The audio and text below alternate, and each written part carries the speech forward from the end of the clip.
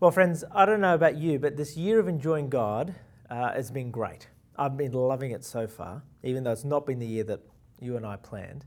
But I thought at the beginning of the year, before COVID and all that, I should read the book that was plugged for us to read, The Enjoying God by Tim Chester. And I'm glad I did. I've learnt a lot from it.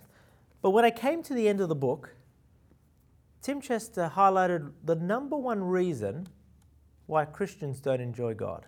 And to be honest, it surprised me. You know what it was?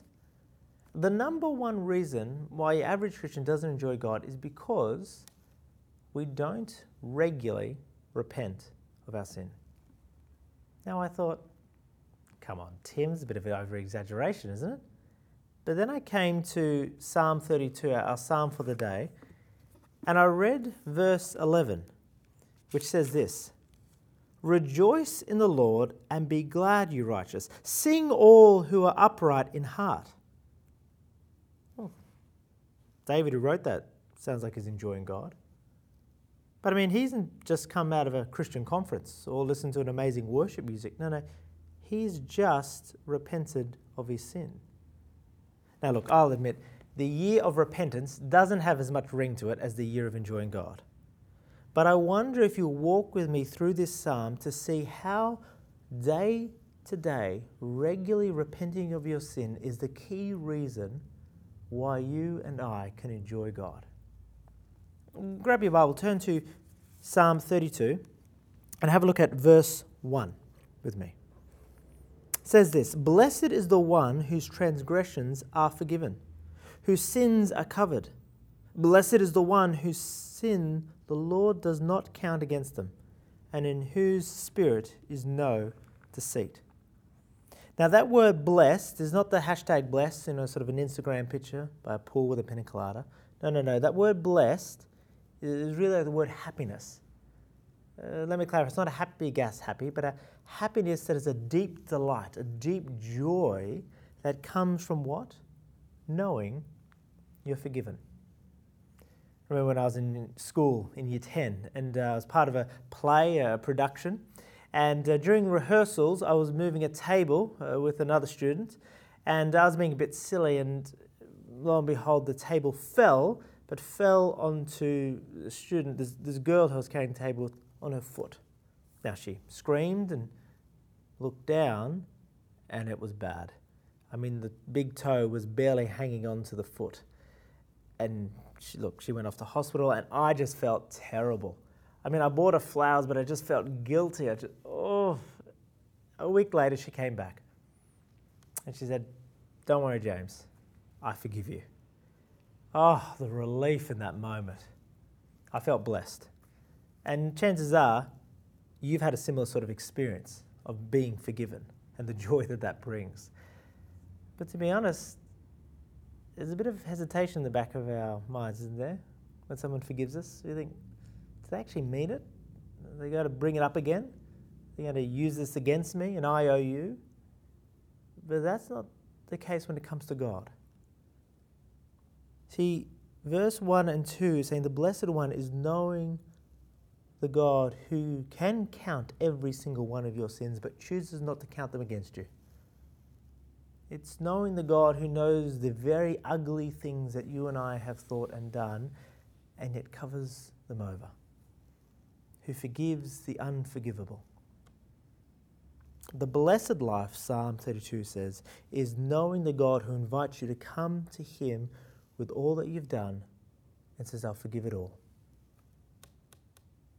David starts there, and we should too. But here's the thing. So much of the time we forget that truth. And we don't repent of our sins. Like David, we keep silent. Have a look, verse 3. "When I kept silent, my bones wasted away through my groaning all day long. For day and night your hand was heavy on me. My strength was sapped as in the heat of summer." There's a key word in that chunk, the word silent, where David refuses to admit sin. He, as it were, zips his lips, saying, there's nothing wrong here. It's not that bad. It'll just go away, but it doesn't. His bones, what does it say? wasted away, groaning all day long. Now you might be thinking, hang on, isn't David the king of Israel? Isn't God's Spirit upon him? Should he be feeling this? And even as a Christian, we're a child of God, we're forgiven, we're redeemed. Should we feel similar things, experience similar feelings? And the reality is yes. Because sin leads to death. And Jesus died on that cross to deal with our sin, but sin still leaves a bad taste in our mouth. It kills joy. It kills prayer. It kills intimacy with God. Because you can't enjoy God and enjoy sin at the same time. What I find interesting is verse 4, where it says, "Your hand, God, was heavy on me." Even God was pressing it on David, that guilt that he was feeling, the weight of him remaining silent with his sin. As if God was saying, you cannot think this is good for you, David. You cannot serve me and serve sin at the same time. And out of love was pressing it harder upon David. The result was his strength was sapped, as in the heat of summer. The feeling that you and I get on a 40-plus summer's day. Now, what David is going through, chances are you and I can relate to it. There's times when we've lied. And it's such a significant lie that we go to great lengths to craft a consistent story to make the lie more viable and believable. And it drains us. The times when you viewed something online or began an inappropriate relationship with someone you shouldn't. And the effort you go to hiding it, covering it up. The times when we've stolen or deceived others, or the bad choices we make, and we worry day and night, hoping no one will find out. Our bodies groan and we worry, and we are weighed down with the guilt and the shame. What secret is wearing you down? What unconfessed sin are you keeping silent from God? Because out of love, he may be making it a harder burden to carry. Because he doesn't want you to carry it anymore. The solution of what to do, David tells us in verse 5. But before we do that, before we look at what to do, I want to look at what not to do. But sadly, the reality is we do too often. Because all of us feel bad. All of us carry with us guilt and shame and this sense of, I shouldn't have done this, what am I going to do with this? But we tend to respond in 4 common ways, and particularly as Christians, we think they're repentance, we think they're confession, but they're actually not. So I just want to look at 4 common tendencies that we tend to run to when we feel bad, that we think are repentance, but actually not. Now, I've kind of personified these sort of tendencies, and put names to them. Now, if one of these is your names, it's completely coincidental, right?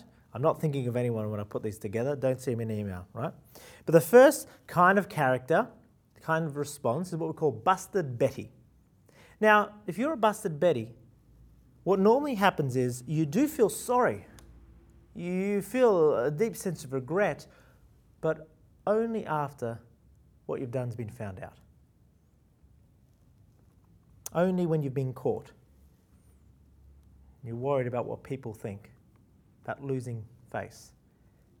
And in the end, you're only really sorry because of the consequence of sin. Busted Betty. Is that you? The second one is emotional Eddie. Now, emotional Eddie is the kind of person that's really crushed by the guilt and the weight of what they've done. There's snot, there's tears, there's often emotional promises, like I promise never to do this again. And it appears like they're really feeling it, but when the emotions go and the feelings subside, they're doing exactly what they did moments before. There's no real change. The third type of person is a she'll be right shazza. Now, this kind of person is, if sin is like a lion, it's treating sin as if it's a kitten. It's not that bad. It's an overreaction. She'll be right. And instead of treating sin like a lion, it's cuddling up to it, not taking it all that seriously. And in the end, you're sort of blind to the hurt you've caused, God or others. Is that you? Are you a she'll be right Shazza? The fourth and final one is a blame shift Bob. Now, you know if you're a blame shift Bob if words like this come out of your mouth. I'm sorry you were offended. I'm sorry you were hurt. I'm sorry, but I couldn't help it. It's my upbringing, my personality. Everyone else is doing it. Blaming everyone but yourself. Is that you? Which one of these four best describes you? Are you a busted Betty, an emotional Eddie, a she'll be right Shazza, or a blame shift Bob? Because none of them are repentance. None of them lead to a blessed life. None of them leave you enjoying God more. You know what repentance is? Have a look, verse 5. Then I acknowledged my sin to you and did not cover up my iniquity. I said, I will confess my transgressions to the Lord, and you forgave the guilt of my sin. Repentance begins with a personal confession. It's turning the silence and it's speaking. Notice he says, there I acknowledged, I confessed. It's not keeping it in, but keeping it out. And in doing so, you own it. I did it. This is my sin. I'm to blame. Not playing the victim. Have words like verse 5 ever come from your mouth? Not just a one-hit wonder, but regularly. What I love about Psalm 32 is often when we think about confession and repentance, we think we need to do it when we have the big mama sins. But Psalm 51, in a later part of this book of Psalms, that's a psalm all about big sins, confessing big sins, where David confesses the sin of adultery and murder. But Psalm 32 is not like that. It's an everyday confession for everyday sins, for everyday life. And like David, you and I need to take a moment each day to look back on the day and think, where have I sinned? Where have I not treated others the way they need to be treated? Where have I failed to love God with all my heart, soul, and mind? And speak and confess them to God, knowing that God will forgive every single one of them. Now, at this point, often people say, well, if I confess my sins to God, do I need to do it to other people? Do I need to say sorry? If I've said it to God, do I need to say sorry to those around me? And the answer is quite simply yes, if those around you you've hurt. And it's important to do it for a number of reasons, but one in particular. Because when you say sorry to someone you've hurt, you see on their face the pain that your actions have caused. And that is a taste of the pain that you've caused God. But here's the thing. When you say sorry to someone, you never know whether they're going to forgive you, because that's their call, not yours. But when you say sorry to God, you know every single time He will forgive you. You see that confidence from David, where he says, end of verse 5, you forgave the guilt of my sin. He knows without doubt, when he confessed, God forgives. Now, I just want to take a moment to crush a certain misconception when it comes to this topic of confession and repentance. Because chances are you're probably thinking, that's repentance thing is the kind of thing you do when you first become a Christian. Or this confession, it's the kind of thing that old school Christians do. Or those who have struggles and addictions and low self-esteem. But repentance and confession, it is the mark of a Christian. and it needs to be the daily practice of a Christian. You know why? Because a relationship with God is unlike any other relationship. When I first met my now wife, Charlotte, I didn't know her from a bar of soap. We met at a Christian conference and I saw her and started having a conversation with her. And, I thought she was gorgeous and I started talking. But I tell you what I didn't say in that conversation. I didn't say, "Hi, I'm James. I just want to say I'm sorry for everything I've done wrong. I'm sorry for the way that I've treated you. Would you like to grab a coffee?" I didn't begin there, right? Because we're neutral. I didn't know from Baruch, the relationship is neutral. But it's not neutral when it comes to starting a relationship with God. Starting a relationship with God always begins with, "I'm sorry. I'm sorry, God. You're the one who made me, who gave me every good thing, and if I ignored you, I've been thankless, and I've done my own thing. I'm sorry." You may be familiar with church, familiar with Christian things, but if you've never said to God, "I'm sorry," and meant it, then you don't have a real relationship with Him. And it probably explains why God for you is conceptual, abstract, at best transactional. Forgiveness comes only after confession. David knows that, to you. Because a relationship with God is unlike any other relationship. But that being said, a relationship with God is kind of like every other relationship. It begins with repentance, but it continues throughout the relationship. I mean, you think about for a moment healthy relationships in your life with parents, friends, spouse, or work colleagues, whoever it may be. Why are they healthy? It's not because they're perfect, but because they're marked by sorries and forgiveness and ownership of sin. You think about the unhealthy relationships in your life, the ones that are going sour, and it's probably because you're sweeping things under the rug. You're not dealing with things. No one's taking responsibility. No one is saying sorry.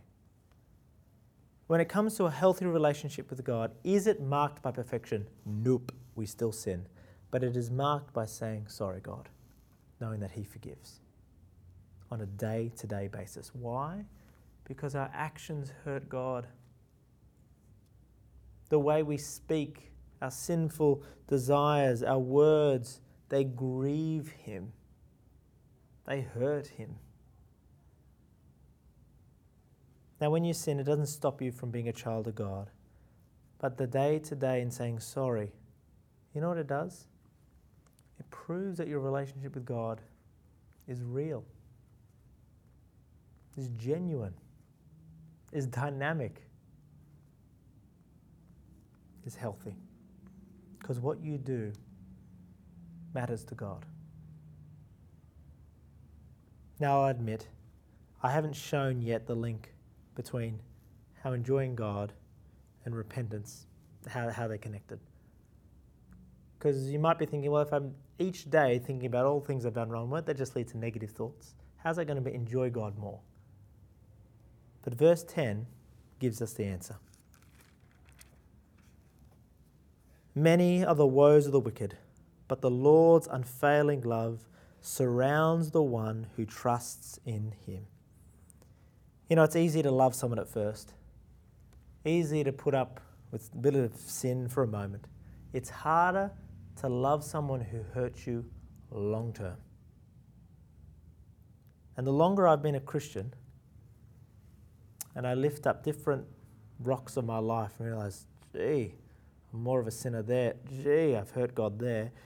And I've realized more and more of my own sin in thought, word, and deed, and realize, but I'm a Christian, I'm a child of God. What do I do with this? I've realized, gee, it's hard to love someone like James Galea. But I and you have a choice. Either I can wrap myself in guilt and keep silent, or I can wrap myself in the unfailing love of Jesus and feel the warmth of that. I can carry the sins that I've done and I see all around me in my own life on me, or I can give them to Jesus to carry on that cross. Because each day, the reality is we'll be selfish, we'll be rude, we'll have eaten too much, we'll be impatient, we'll be racist, we'll be judgmental, we'll be arrogant. And that's just in one day. But a right relationship with God is acknowledging that and coming to Him and saying, I'm sorry. And then when you do that, in that moment, because despite you've had a terrible day, and most days are terrible days, God still loves you. He still forgives you. And when you confess your sins to God, you experience the unfailing love of He loves me another day. He is forgiving me for all I've done. And you experience that unfailing love and enjoy Him all the more. Let me end by telling you about a guy called Augustine. Augustine of Hippo, who was known in the 4th century. Outside the Bible, he's the greatest theologian of all time. Even the Catholics and Protestants agree on that one. But before that, Augustine was a free-spirited kind of guy. Hated rules, but he had a mother who was pressuring him to become a Christian. Some of you know what that's like. But Augustine put that aside. He had big ambitions and achieved a lot of them. He wanted nothing to do with this whole Christian thing. But one day, he was in a garden, a park, and he heard a child singing a song, take and read, and it prompted him to grab a Bible and just open it at random and read. And he just so happened to turn to Romans. And there it dawned on him how great a sinner he was and that he needed forgiveness. And so he said he was sorry and he confessed his sins and became a Christian in that park. But years later, he actually wrote a book called Confessions. It's kind of a spiritual autobiography of him confessing his life and his sins to God and relating the struggles he had, whether it's stealing or heavy drinking or sexual addiction.